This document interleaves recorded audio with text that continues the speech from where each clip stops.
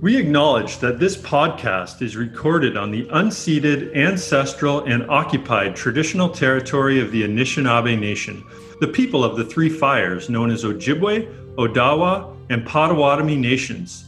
And further, we give thanks to the Chippewa of Saugeen and the Chippewa of Nawash, now known as the Saugeen Ojibwe Nation, who are the traditional keepers of this land. In some parts of Canada, treaties were signed with First Nations that gave incoming settlers rights to much of the land, while in other areas, few or no treaties were signed. Unceded land was never given or legally signed away to Britain or Canada. Instead, it was stolen and continues to be occupied and governed by settlers today. As we live, work, surf, and play, we say mahalo to the Métis, Inuit, and Indigenous peoples of Turtle Island and from around the world who have stewarded these lands and sacred surf spots for thousands of years. We recognize their amazing resistance, resilience, and strength in the face of ongoing oppression, dispossession, colonial violence, and injustice. In particular, we wish for justice to be brought for the murdered and missing Indigenous women and girls from across our country. We believe that for true healing and harmony to occur, we must reflect and make serious changes while working together as we move forward in truth and reconciliation. We can be better, we can do better.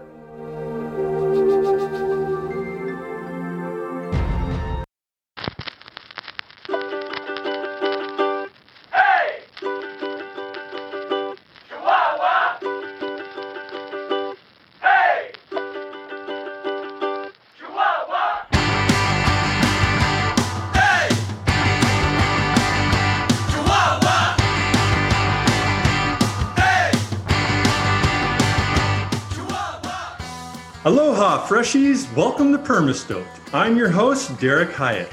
In this podcast, we talk to your favorite surfers and stand-up paddleboarders from across the Great Lakes, Canada, the US, and beyond. We take a peek into their lives and find out what it means to be stoked. Is it a natural state of euphoria, elation, a relentless commitment? I also talk to other Permastoked individuals with ties to surf culture, such as artists, entrepreneurs, filmmakers, musicians, philanthropists, yogis, and much more. Join us each Monday in learning from these field experts and enthusiasts while being inspired by their undying passion, insights, and rad tales. Permastoked is brought to you by Freshwater Surf Goods, your surf brand devoted to spreading the stoke across the unsalted seas and cultivating pride amongst the surf community. We do this by providing products and apparel that celebrate the awesomeness of both Great Lakes and Canadian surf culture. Stand out in the tribe by rocking our gear. Visit freshwatersurfgoods.com today. Or look for our products in a surf shop near you, such as Surf Sup Eco Shop in Kincardine and Goderich, where you can also find me, Derek Hyatt, teaching surf, sup, and yoga. Would you like to try the fastest growing sport in North America? Right on, because Freshwater Surf Goods has its own stand-up paddleboard school. We offer basic and advanced flatwater courses, SUP surfing and surfing lessons in groups and both private and semi-private, along with tours, custom experiences, and SUP yoga in and around Owen Sound, Grey Bruce, and other parts of southwestern Ontario. Have fun as you take your skills from okay to killer with a Paddle Canada certified instructor. If you'd rather stay dry, check out our Great Vibes Yoga, Meditation, and Healing program. Aloha is the life force energy of loving and living in harmony with all my relations. Through movement, mantra, meditation, and breath, our classes reveal to seekers how to connect with their true self so they may spread great vibrations and the spirit of aloha throughout the global consciousness.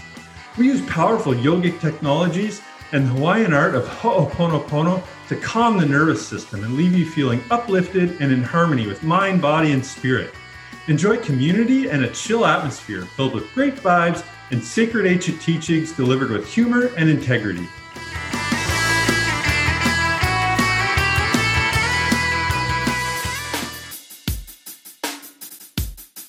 Thanks to depictions like the 1987 hit film Harry and the Hendersons, we tend to limit Sasquatch sightings to the dense rainforest of the Pacific Northwest.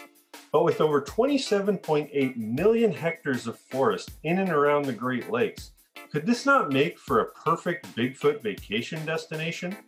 In this episode, we deviate from the topic of surfing to investigate whether or not Sasquatch might be watching you while you're surfing at those heavily wooded surf spots around the Great Lakes. We chat with Olin Frutel of Great Lakes Sasquatch about Great Lakes sightings, his own personal experiences, common threads across encounters, the trauma and recovery process of seeing a Sasquatch, surfing Sasquatch, and Sasquatch theories, including the idea that Sasquatch are waiting for COVID-19 to destroy the human race so that they may roam more freely. This episode was recorded on December 9th, 2020. It is family friendly with minimal swearing, but no F-bomb. Olin, welcome to Permastoked. How's it going, bro? Pretty good. Thanks for having me. Right on, man. Nice to have you here. So where am I talking to you from? So I'm from Minnesota. Whereabouts in the update? I live kind of like right in the dead center of it, like right in the middle, right between where the Northwoods and the Great Plains like kind of meet. Okay, cool. So, you're talking to a Canadian here. So what's the terrain like where you're based? So like the north and east part of the state, kind of along north of Lake Superior there. It's a lot of like forest, stuff like that. It's like basically right where the Canadian Shield starts with all the, the rock formation and all that stuff. And then the central part of the state, it's kind of like there's trees and there's some hills and some wetlands and stuff. And then it kind of transitions the farther south and west you go in the state. The more flat it gets and the treeless it gets, and it starts turning into plains. So, we're here, we're going to dive into Sasquatch in a minute, but I just wanted to kind of set the tone a little bit, kind of understand, what your surroundings look like. So before you tell us, about Great Lakes Sasquatch and all this, I kind of want to understand a bit, like, how did you grow up? I understand that you've spent a lot of time in the bush, probably, it sounds like maybe not thinking about Sasquatch and things, like this was something that sort of came to you later. So walk us through what that looks like. All right. So as I said, I grew up in like the central part of Minnesota, so out in the rural area. I grew up kind of like doing a lot of farm work and stuff, and just lived a pretty simple existence, really. And for hobbies, I really liked fishing, hunting, camping, four-wheeling, all that sort of stuff. And then on my own, I really like to go out and do bushcraft kind of stuff. So when I was younger, when I was like a teenager and in my 20s, I really liked going out on solo camping trips and just like kind of getting off the trail and doing all this basically like bushcraft and solo camping. And I never really thought about Sasquatch. If the subject ever came up, I was just kind of indifferent to it, didn't think about it much. My opinion was pretty much that it was just kind of a joke. It was something people used to sell beef jerky and stuff like that. What changed your mind about Sasquatch? So when I was 26 years old, I was up north with my wife and her family, and we're doing a four-wheeling trip. So we weren't really like that deep in the woods or anything. We were up in a state forest, but wasn't really that remote, And we had been there throughout the weekend doing four-wheeling and stuff. And then we always like to take like Monday, Tuesday, and Wednesday to stay a little bit longer, because usually all the weekend people are gone then. Everybody's got to go back to their jobs and whatnot. So we'll stay a couple extra days and we kind of have the place to ourselves. And we were camping and most people had gone to bed. It was like 1 a.m. There was only 4 of us sitting out by the fire. And that would have been myself, my wife, her mom, and then a family friend of ours. And we were just chilling by the fire, just chit-chatting. And there's like crickets, frogs. This was like in June. So there's a lot of noise out in the woods at the time. And even like barred owls and all that stuff. So just to be transparent, were you drinking? I was not. My wife and her mom, they had a few drinks, but they weren't even, close to being hammered or anything. Okay, because I'm sure that comes up. Like, I'm sure people ask you that, so I wanted to just yeah, I get that all the time. A lot of times I tell them, if you start seeing apes when you're drunk, you'd start seeing them at the bars too. So yeah, that's true. yeah, Okay, so you guys are sitting out at the fire, chit chatting. yeah, and then it just got really quiet all of a sudden, and it was just dead calm. It was kind of a weird feeling, and then we heard this just loud vocalization, and it's really hard to describe. Like, with like a wolf or like another animal, I could like mimic it for you. This I can't even attempt to replicate it. So, but the best way I can describe it is like a howl and just like screaming, and it was incredibly loud. It had a huge lung capacity, and it sounded very like ape-like. And everybody in the group was, that was the consensus. It was really loud and it was ape-like. And after this lasted like 30 seconds or so, and it was just belting this out, and everybody starts looking at me thinking like I know what that is, so they look at me, and I have not a clue. My mind is kind of like racing trying to find an answer, and I just couldn't come up with one. And so you've been in the bush before, and you'd heard coyotes and wolves and bears and things like this. Oh yeah, yep. Like ever since I was a kid, I've spent so much time up in the Northwoods. It's just, this is unlike anything I've ever heard, plus way louder than anything I heard. So you would have recognized if it were something familiar, but this was out of the ordinary. Oh yeah, way out of the ordinary. Okay. And at that point, I still wasn't like, I wasn't just like, that's Sasquatch, I was just really confused about it. And when we went home, I hopped on the internet and I started trying to figure out what it was. So I started by going to the Department of Natural Resource website, and I looked up all the mammals and all the birds and everything I could and started listening to them. There wasn't anything coming close. And the farther and farther I started Googling stuff, I came across Sasquatch vocalizations on YouTube, right?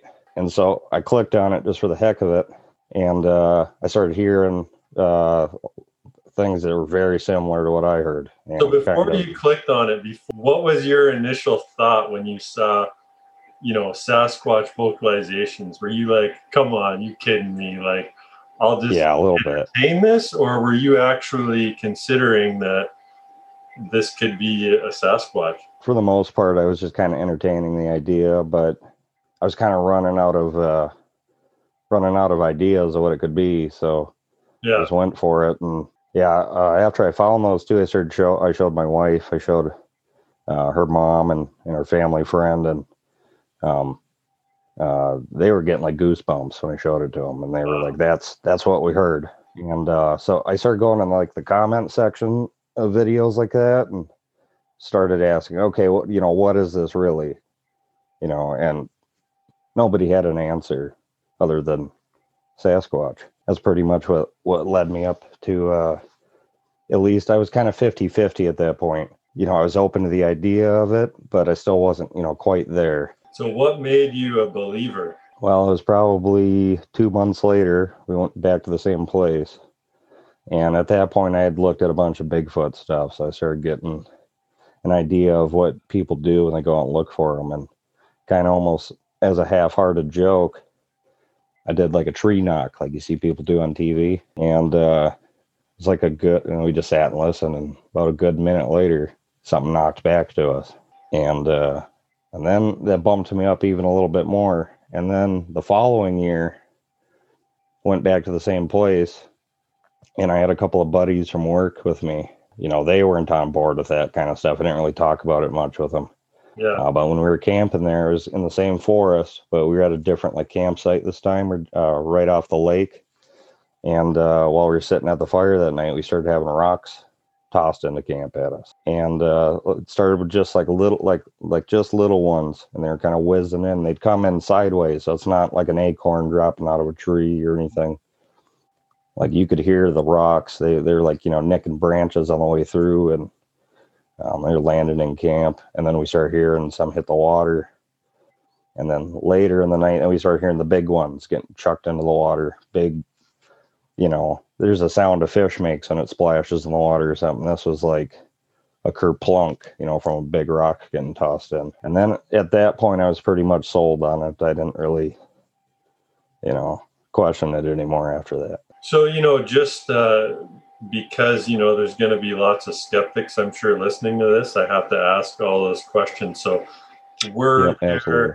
What was the proximity of other people there possibly? Was there other campsites around, or were you completely isolated? Yeah, we were completely isolated. This spot we picked specifically to get away from people, and it was right on the edge of a remote lake. Are they all close to where it happened the first time? It was within probably like 2.5 miles. So it was in the same forest, but about a mile or a couple miles apart. Okay, so the rock throwing, this sort of sealed the deal for you that there's Sasquatch out there.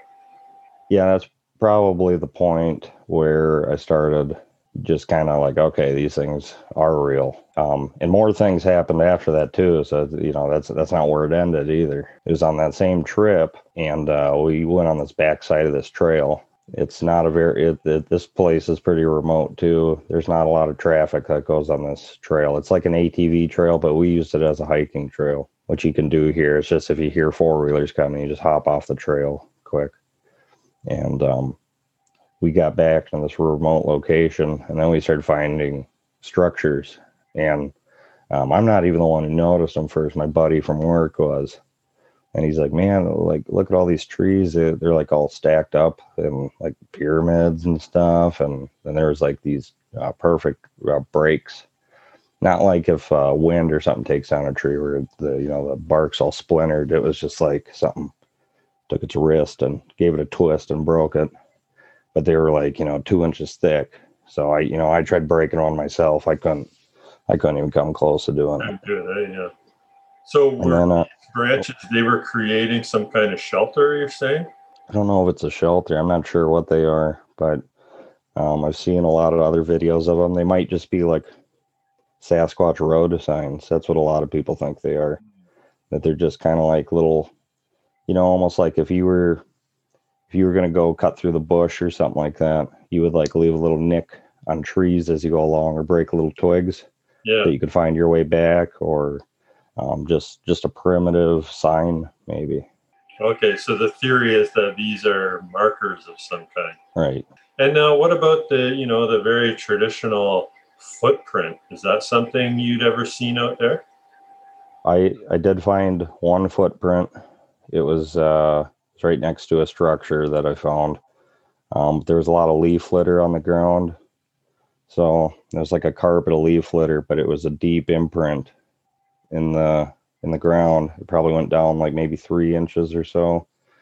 It was huge. I wear a size 14 boot, and and I'm wearing thermal boots, so they're even bigger. And this thing was way bigger than my boot print.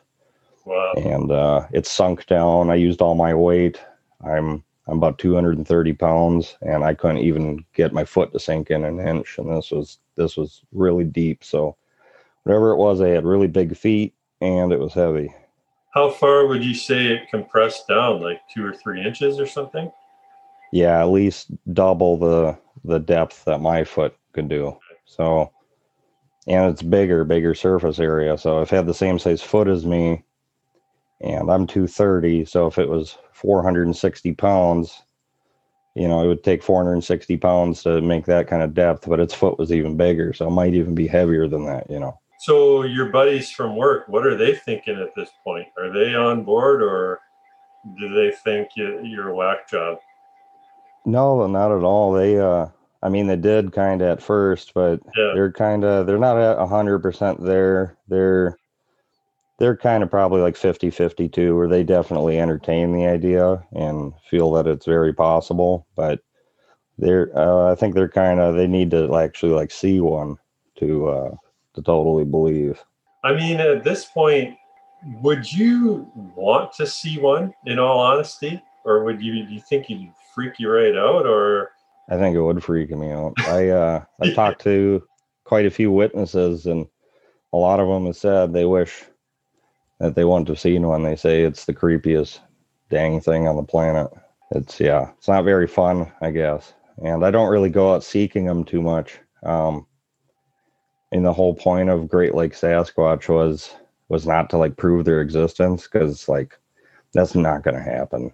You know, it's like, okay, so there's evidence like the footprint casts, and people find the structures, stuff like that. There's even like some caught on film, but they're usually blurry. I mean, you could have the most perfect video of one and someone will just call it CGI, you know. In the modern age, there's too much people can do with computers and stuff like that, that I'm like, even when I see like something that looks kind of convincing, I'm like, you know, somebody could have made that on, you know, Microsoft, you know, Paint or whatever. So you literally have to have one in a cage and see it in person, I think, to really. There's a famous Bigfoot researcher. Well, he wasn't really he was a Bigfoot researcher, but he was I believe it was Grover Krantz. He was a professor of anthropology. I think it was at Washington State University. I could be wrong on that, but he he was a doctor in anthropology. He said the only way people are going to believe it is if you drag a corpse into town and you have to rub people's faces in it. Yeah, I would think so. So yeah, but the whole point's not to prove they're real, because there's going to be people that don't believe in it. There's going to be people that think I'm crazy. That's fine. I kind of feel like I'm a little crazy too. The whole point of this is you kind of go through a whole process once you start realizing that these things are out there, and especially people that have seen them, they go through. There's some people that get like PTSD from seeing these things, and there's not really a support network for that. You can't go to the therapist and tell them you saw an 8-foot tall monkey man out in the woods. They're going to lock you up. So the whole point of my organization was I went through this process and I kind of wanted to just help other people through it. That's basically the whole point of it. It's like let people kind of get over the fact that, you know, they saw this thing, and, you know, kind of almost go through the grieving process, you know, of their reality changing, and then trying to just leave people in a better spot than what they were before they contacted me.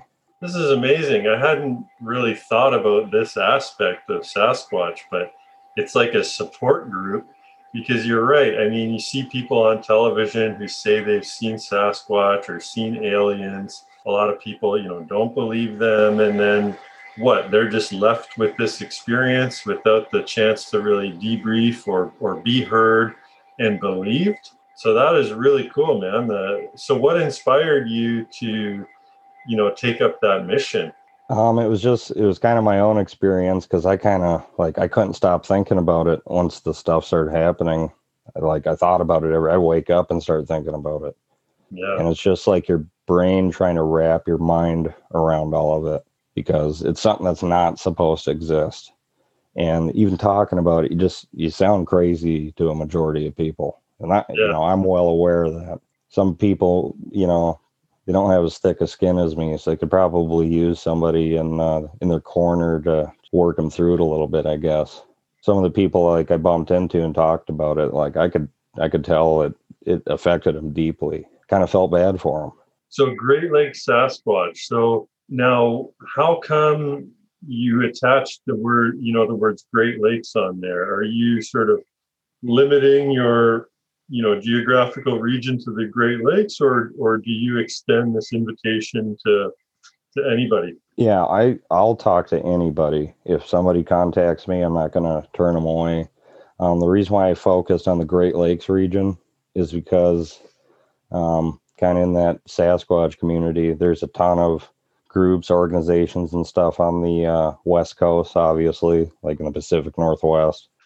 And there's a ton of groups that are down in the southern United States and stuff too. But it kind of seems like this region right in the middle of the continent, you know, around the Great Lakes, it just kind of gets overlooked. But there is a ton of wilderness up here. And I think people just are a little quieter about that kind of stuff in this area of the continent. So, and I wanted to hear about more stories from kind of my region. So I always I usually I started out, or it's just like the Upper Peninsula, Michigan, Wisconsin, Minnesota, and then Western Ontario and Manitoba. So the reason I reached out to you, was because Great Lakes Sasquatch, that fascinated me. This is a surf podcast, primarily catered a lot to the Great Lakes surfing crowd, which, similar to Sasquatch, is something that a lot of people don't believe exists or that you can do, is surfing on the Great Lakes. So I was previously living in British Columbia, and there's a place there, maybe you've heard of it, it's called Harrison Hot Springs. And it's right on a park called Sasquatch Provincial Park. And so it's the real hotspot for sightings in that area. And so, it's got the stores with the Sasquatch statue inside and, all those kind of things you see on TV. But I actually went on a ATV tour. There's a company there called, I think, Sasquatch Country Adventures or something. And they actually take you out in the woods on a quad. And the guy, our tour guide, he was actually pointing out spots where there had been sightings, where he had his sighting. It was really fascinating. So yeah, I definitely associated Sasquatch with British Columbia, Oregon, and Washington. So the fact that you've created this Great Lakes idea, I think, is just awesome. Because also me living here too, and I'm sure the surfers listening, especially the guys out on Superior, if you're out in those woods and you're all alone, and you kind of get that feeling like, is something watching me, or is there something out there? So what are the common threads that you've heard with Sasquatch stories, particularly in the Great Lakes? People tend to they're always huge, like way bigger than a bear. Like this part of the continent, we don't have grizzly bears. We have black bears.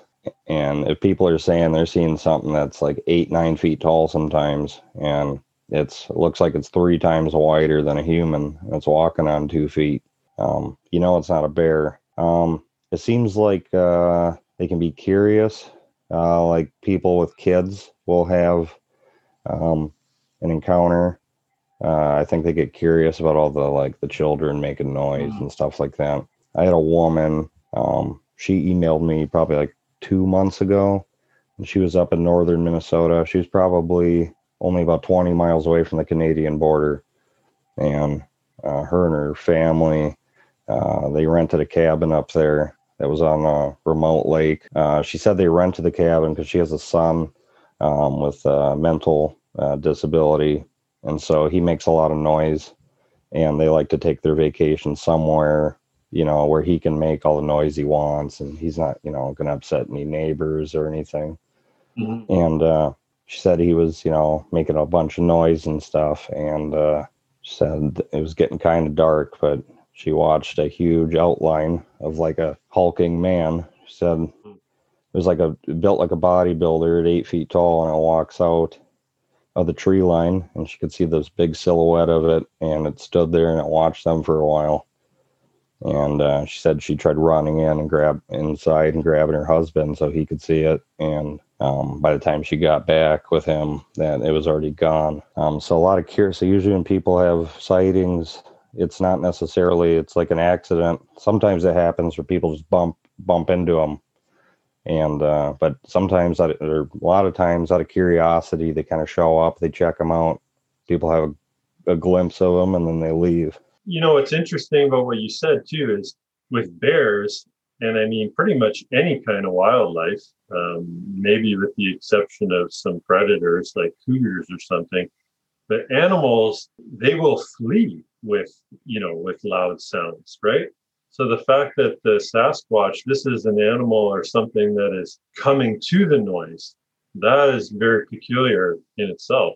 Right. It is weird. Black bears, the wolves, anytime I've had a encounter with them, as soon as they catch wind of you, they're gone. You just see the hind end of them running away. I've always been fascinated with cryptozoic creatures. I've always been interested in the idea of Sasquatch, aliens, the Loch Ness Monster, Ogopogo, these kind of things. in terms of the different around the world, we've heard of Wendigo and Yeti and Bigfoot and Sasquatch. Have you done any research around those other names? Like, do they all share a common thread to what we perceive in North America? Yeah, South America is the Mapinguari or something like that, and you got the Yowie in Australia. In Russia, there's the Almas, and even in like Northern European myths, there's the trolls and stuff like that. People, the way that trolls are kind of depicted nowadays are a little bit different, but if you look at the original descriptions of them, they're very Sasquatch-like. They're kind of big, ugly humans that are covered in hair. So, the big question too, I think that everyone asks is, how could we have not got our finger on one of these things already? This is always just theory because we don't have anything proven. But there was a man named Lloyd Pye, and he had a really good theory about him. And it even goes along with anthropology that is kind of ever changing. They keep discovering more types of like pre-humans and relic hominids and stuff, like their bones. What Lloyd Pye thinks, like since all these different like human-like creatures lived all at the same time, and us humans were kind of the nastiest ones. We're like we're kind of like two-legged wolves, we're not that powerful by ourselves, but we got the brain power to work as a team and kind of take down any animal on the planet. Our ancestors are taking down woolly mammoths, and those things are huge. So we got the smarts to know how to do it. And the theory is, if there's other human-like creatures that exist that are, they're human like you, but they're like a different species of human, they're competition for food. They're going to be using the same resources as us, and we're gonna kill them. We're gonna go to war with them. Okay. And so the theory is that we killed a bunch of them, and then the ones we didn't kill, we drove so far deep into the wilderness that we couldn't keep up with them anymore. We couldn't get that far back because our skin is, we got like thin skin. If you try to go through the really deep bush, you're going to get all cut up, and it's really hard for us to maneuver through it. Maybe they're better at that than we are. So the theory is we drove them deep into the wilderness where we couldn't get to them. And then every once in a while nowadays, we bump into each other kind of at the boundaries of those areas. I remember learning that, and I read this in a book as well, that I believe it was only as long ago as the early or mid 1800s when there were written accounts of these, hairy ape-like creatures posted in the newspaper, and as if it was no big deal. It was a little more normalized. And I suppose, back then, before we had all the media exposure we have now, maybe it was easier to believe stuff like that too, because we didn't know all what was out there. We hadn't been exposed to it all through the lens of our televisions or things like that. Right. And nowadays there's this assumption that we've seen every square inch of land. That's not true. I mean, you lived in British Columbia. If you look at British Columbia from the sky, there's so much land out there, it's impossible to. They say that most of the Pacific Northwest hasn't been land surveyed. Most of it's been surveyed from the air. Okay. Because it's just too hard. It's too hard to cover it all on foot. And one of the areas they were pointing out on the tour was this island.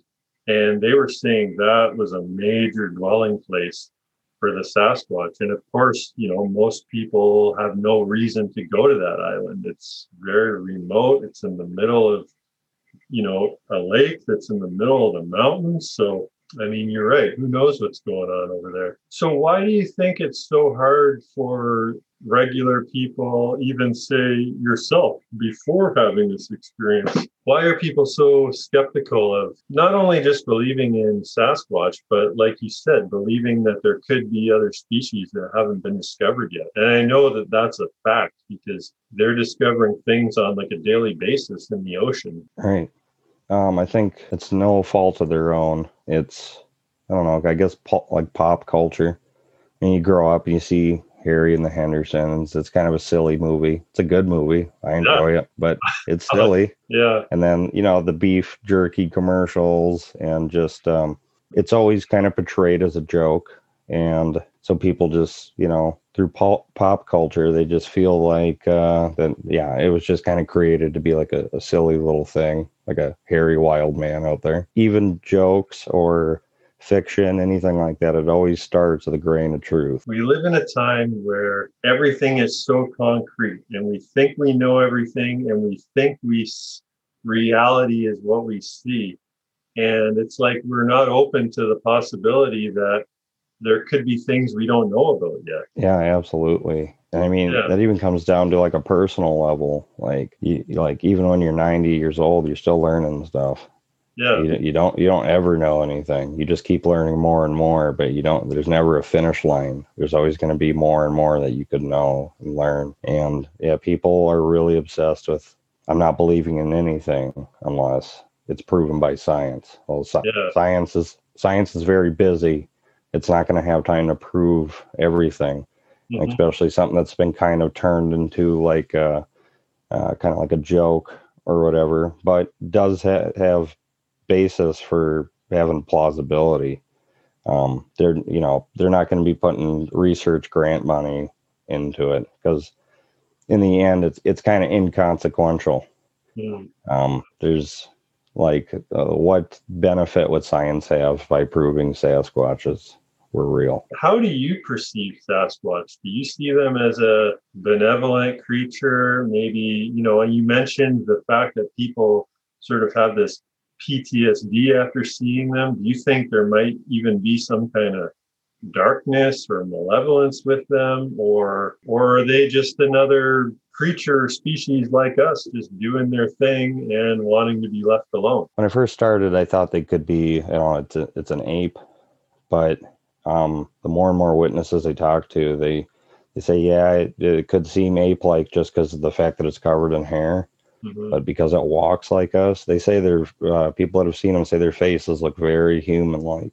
Really? A little different than us, but I think they're, I don't know for sure either. I don't want to, don't quote me on this as fact. This is all opinion, but I think if they are something, they probably are like a different species of humans that are just, they stay away from us because we're dangerous to them. There's lots of cultures that talk about there being giants, even from a Judeo-Christian perspective. In the Bible, there's talk about giants and things like that. So really fascinating. So when you think about a Sasquatch, do you picture the what was that, like the Patterson-Gimlin footage? Do you think that was the real deal? I am leaning towards that it is the real deal, and it's for a few reasons. There was footprints associated with that video. They went and casted the footprints that were down on that dry riverbed. And then with advancements in technology, they've been able to stabilize it now, so it's not so jumpy and all over the place. It's stabilized, and they were able to, because there's different copies of the film. The original film exists in a bank safety deposit box, but there was a bunch of second generation copies that were floating around. And the more of those copies that they can, with computer technology nowadays, that they can overlay on each other, and then they can take out film artifacts from the copying process, the clearer and clearer of a picture they got. To me, it looks like there's muscle flex in the leg. I don't know how you're going to do that in 1967. Planet of the Apes came out around that time, and they had to put clothes on the apes because the costumes looked baggy. They didn't have like stretch fur like costumes or anything. And it looks like this skin is tight to the muscle, and you can see like muscle flex and stuff in the leg. A breast too, I think. Yep, and it had swinging breasts too. When it turned, that frame where it turns and looks at the camera, you can see the breast swing on it too. So if it were a costume, that's not a detail that would likely make it into a costume. Right, and I'm just having a hard time imagining two rodeo cowboys managing to throw together this suit that, Hollywood didn't even have the capability of making at the time. I kind of wonder what, because in our generation, we've had that footage around our whole lives, right? So this has been a part of our culture our whole lives. I wonder what it would have been like to have seen that for the very first time, when that was coming on the television back in the 60s. Have you met anyone who's talked about that? I've talked to an older guy. He had a sighting when he was 11 years old back in the 70s. And he hadn't ever seen that footage or anything. They didn't have TV at his house growing up, so he never caught like a TV show with it or anything. And he said when he saw the Sasquatch when he was 11 years old, that he just thought it was like a monster. Like he didn't know what else to call it. He said the one he saw was a female as well, and he said it was completely covered in hair, and he said it was so human-like, it looked like the bearded lady from the circus or something. You mentioned Harry and the Hendersons earlier. I gotta admit, whenever I think of Sasquatch, that's the vision that comes to my mind. Being tied down to the top of the station wagon and then, waking back up in the garage at night. Right. Yeah, that movie is good, even though it's silly. A lot of people, like in the Sasquatch community, like kind of hate that movie because of like the kind of the jokey factor that it's turned Sasquatch into. But I don't know. It's a good movie. It's not bad. I'd rather watch that movie than some of the scary ones they try to make. The spooky ones they're too corny for me. I can't stand them. But the Harry and the Hendersons is good. I'm curious to hear what you think about some of the theories that I've read are that it could be an alien creature, that it can be, other dimensional, sort of like a spirit guide or something like that. Do you have any thoughts around any of those ideas? Well, I'm not a genius, but there's a man who recorded some vocalizations in the 70s. His name is Ron Moorhead, and he this was in Northern California, I believe. And he said there was all these anomalies that would happen whenever these things would come around. Sometimes they'd see lights. He said he saw like a 3-foot-long rod of like bluish white light float right through the woods past camp once. And he said sometimes it would sound, they were like in a shelter, like that they made out of logs. And he said at night sometimes it'd sound like they'd come into camp and they'd throw all these like big cans and like fuel cans and stuff around and make a whole bunch of noise. And then in the morning they would go out there and nothing had been touched. They thought, they were sure camp would be destroyed when they went out there and nothing was even moved. And in recent years, he came out with a book. It's called Quantum Bigfoot. And it kind of goes into the like quantum physics theories and stuff like that. If you look into that stuff a little bit, it's, with quantum physics, basically anything is possible. There's different layers to reality. Maybe we can only perceive this one that we're in, but there's other kind of like dimensions or realities that kind of exist on top of this one that we just can't pick up on. Yeah. And maybe thinks that these things are kind of almost like how the Native Americans talked about them. Like, they're physical forms, but they can move between this world and the spirit world. And maybe that relates to quantum physics. It's just their way of how they explained it, without the scientific jargon. Yeah, is it really so hard to believe that something might be able to just get away before we ever find it? Especially when we're talking about it being in these super remote places, like you're saying, right? You literally need to just get, thousands of people to join hands, and just comb the woods until you got to the sea or something and, see what you sort of sifted out. Yeah. Maybe next time they do Hands Across America, they can look for Bigfoot at the same time and do a 2-for-1 deal. So what would satisfy you what would you call yourself? A Sasquatch enthusiast, a researcher?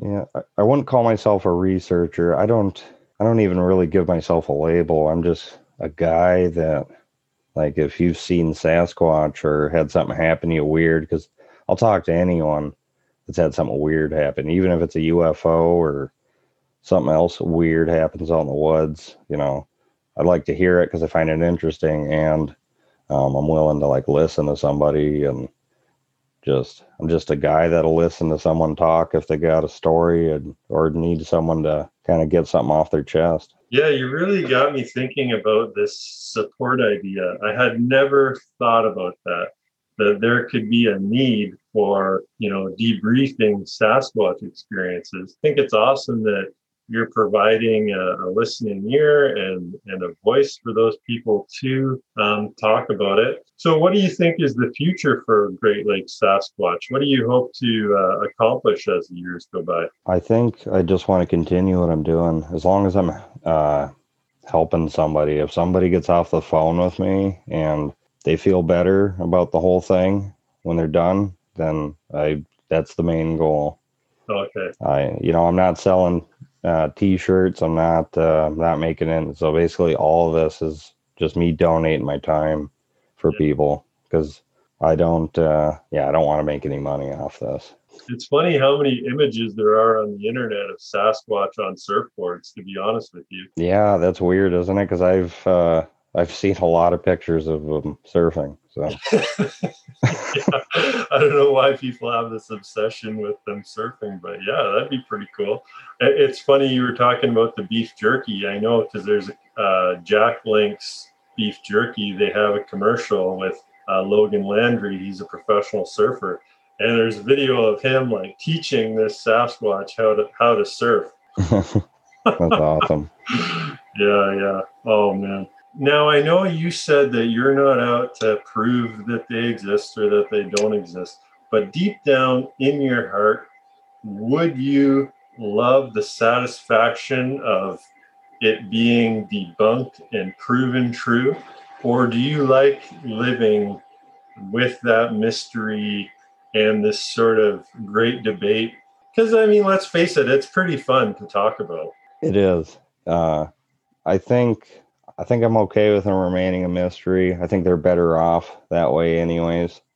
Yeah. As soon as we everyone thought panda bears were just a myth and a legend, a long time ago, and it took them 60 years to finally get deep enough into the bamboo forest to find a panda.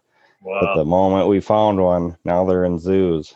And that's a good point you bring up, because imagine, going back a few hundred years, especially let's say, you were from, England, and then you go to Africa and you see a lion for the first time. I mean, that would blow your freaking mind. Even to see a moose in the woods today is like, whoa, it's so magical, right? I mean, is it that hard to believe that there could be a hairy-like, human-type creature, that they have recovered bones of what might be a Bigfoot or a Sasquatch from, hundreds or thousands of years ago? I forget what they're called. Do you know the term? No, but are you talking about the giant skeletons that have been dug up? Yeah, the Smithsonian took them, but now if you go on the internet and try to Google it, because I remember in books when I was a kid, it was these 12-foot tall skeletons sometimes. Sometimes they even found 16-foot tall. They're kind of human-like, but they're more robust and they're tall. And when I was a kid, it was always in books that, these were dug up. But if you try to go on the internet now and Google it, it's you'll get the Snopes or whatever. It says it was all an internet hoax. I don't know how it could be an internet hoax when I was reading about them in books when I was a kid. Honestly, I think if I saw a Sasquatch, I'd be way too freaked out. I'd be afraid of, what it would do to me. Would it rattle me so bad that I would be wanting to tell everybody about it, but nobody would believe me? It's almost kind of better being a believer, but not having seen one, Right, and vice versa, where you didn't believe in them, and then all of a sudden you got one in front of you. And trying to explain that to people. And one thing a lot of witnesses say is they're so big and intimidating that, they fear for their lives. They feel like if that thing wants to grab a hold of me, it could just wring me like a rag and twist me in half if it wanted to.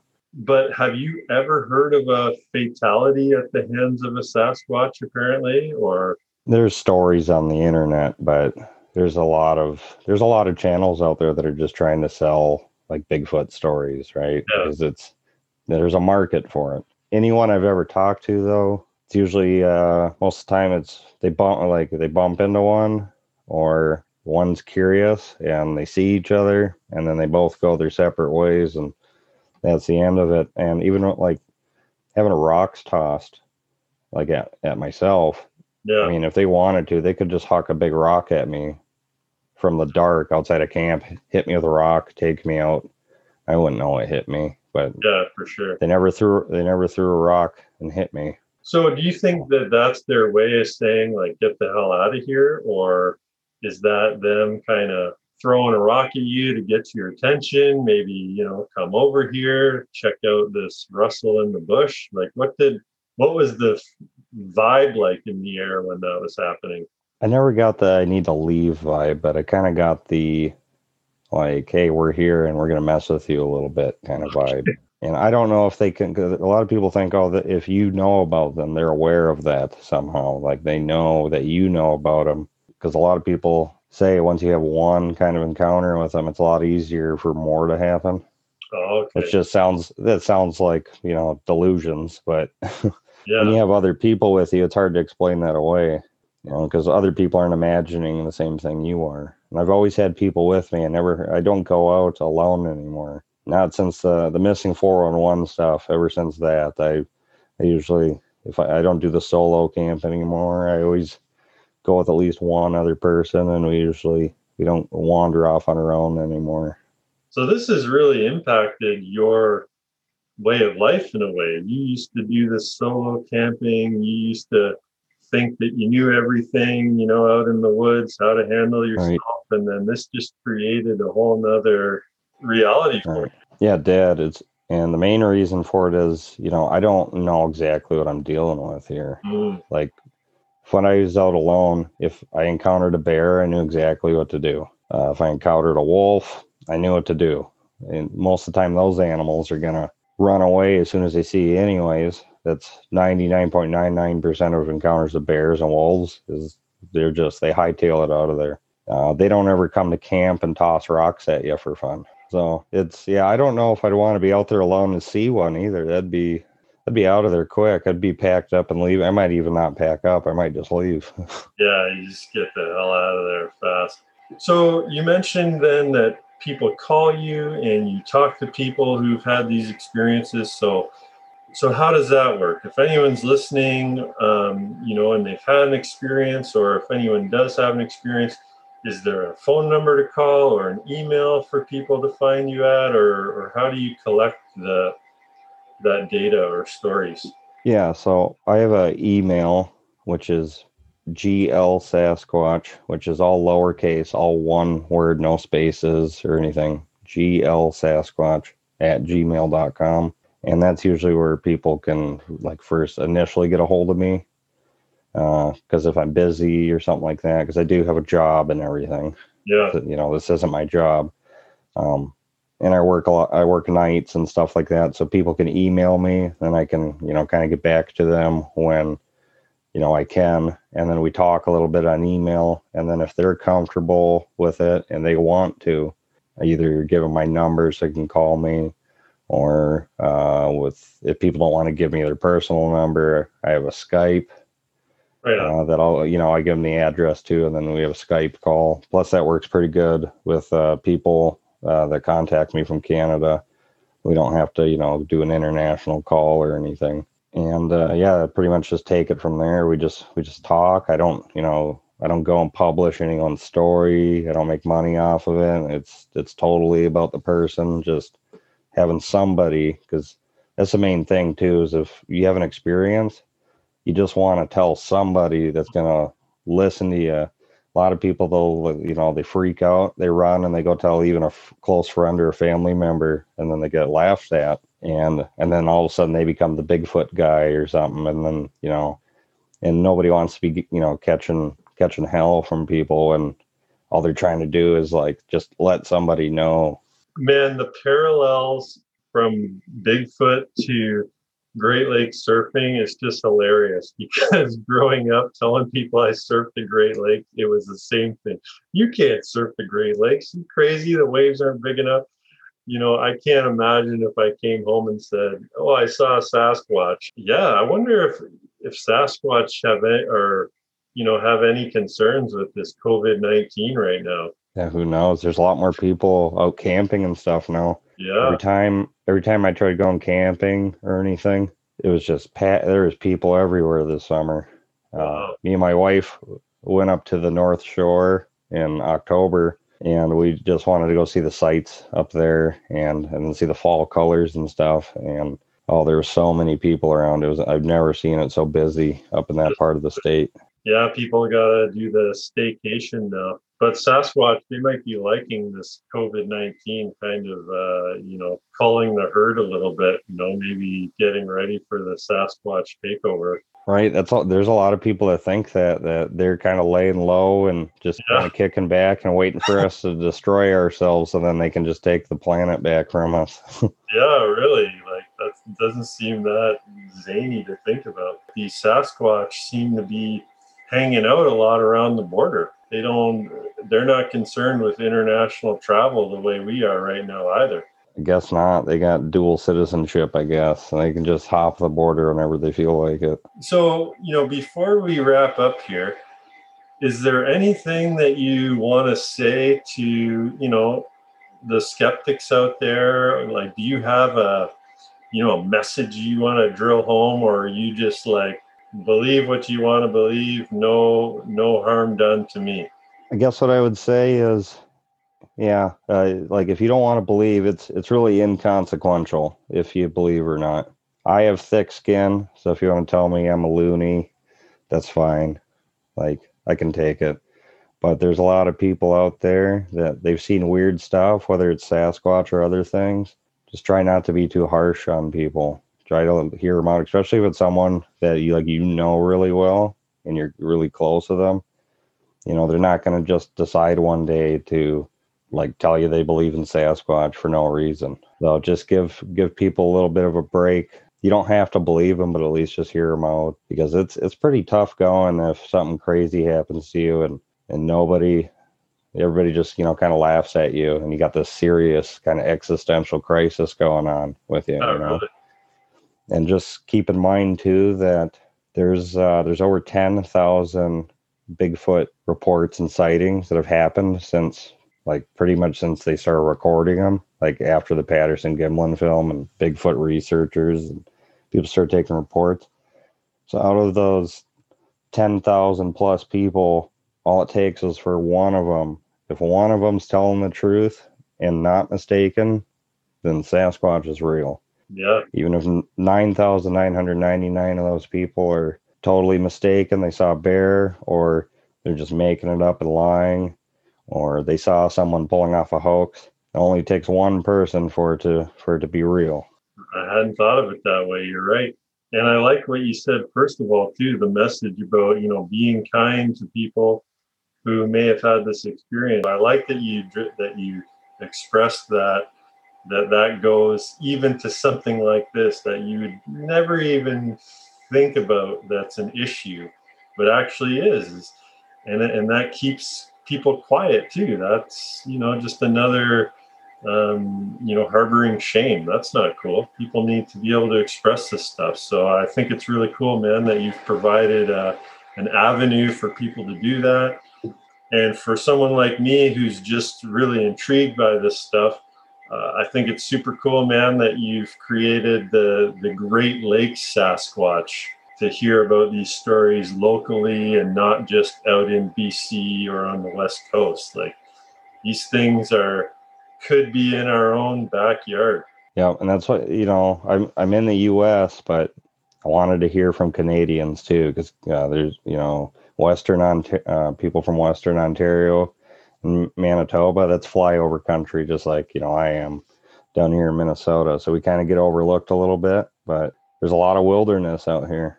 So when the sightings that you get, or the experiences that you hear from people, are they generally more in America, or sort of split between Canada and the US, or? I would say I actually have more reports from Canada. Western Ontario seems to be like a hot spot. Western Ontario, and then into Manitoba. And I think it's because of there's huge expanse of wilderness, and there's a ton of lakes. Like we're sitting on the biggest source of fresh water like on the planet.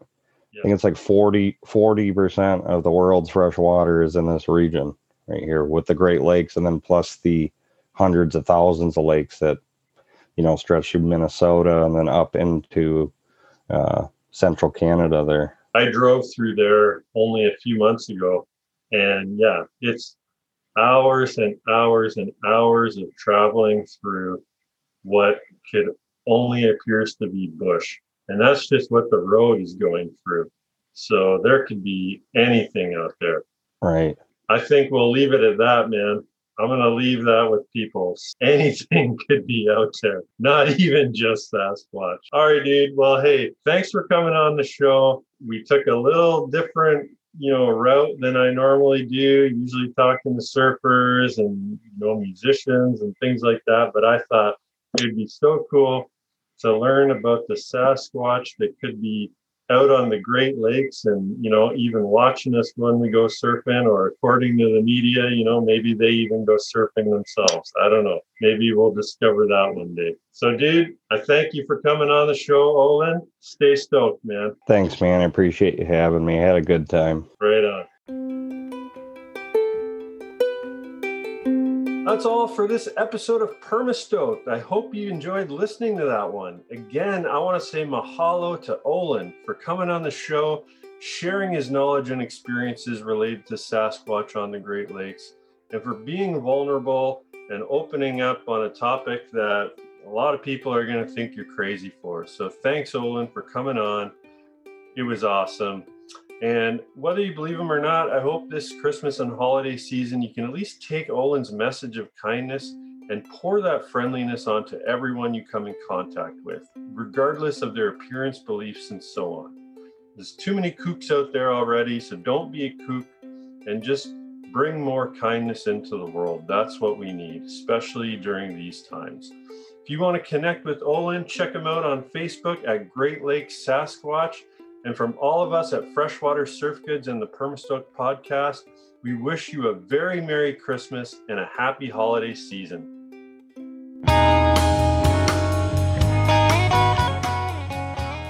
We would like to give a big mahalo to Mark Malibu and the Wasagas for providing our intro music, Hey Chihuahua, off their 2009 album Crash Monster Beach, and our outro music, End of Summer, off their 2017 album Return of the Wasagas. For more information, visit www.wasagas.com and check them out on Spotify and iTunes. And of course, mahalo to all you listeners out there. We are so grateful that you chose to join us for this episode, and we look forward to providing you with even more awesome content in the future.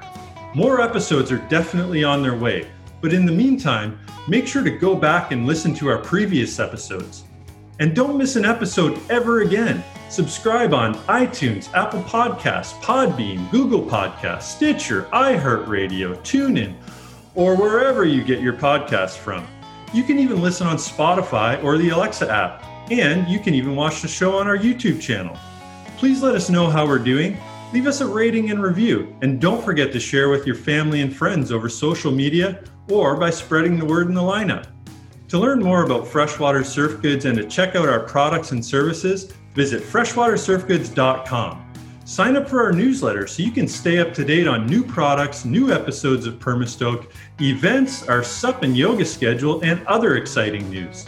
Don't forget to follow us on social media as well. You can find us on Facebook, Instagram, and Twitter at Freshwater Surf Goods. But if you're a part of the surf or sup community, or a surfaholic wanting to connect with your tribe and stay informed as to what's happening all across the Great Lakes and Canadian surf scene, then join our Facebook group, the All Canadian Surf and Sup Club. At Freshwater Surf Goods, we are currently in need of artists and graphic designers to help us with new product designs. We need photographers to provide Great Lakes in both East Coast and West Coast surf photography. We need musicians for music on the podcast. Hey, we want to make this a real community effort and have you all be a part of it. Or if you have an idea for collaboration, would like to recommend a future guest, would like to invite me to an event or book me to teach SUP or yoga, or if you'd like to carry our products in your store, or you're interested in being a sponsor of the show, and for anything else, hit me up on social media or email me at derek@freshwatersurfgoods.com. That's Derek spelled the Viking way. No double R's or C's, just DERIK at freshwatersurfgoods.com. I look forward to next time and getting to know you all better. In the meantime, I'm your host, Derek Hyatt. Mahalo, freshies. Keep surfing and stay stoked.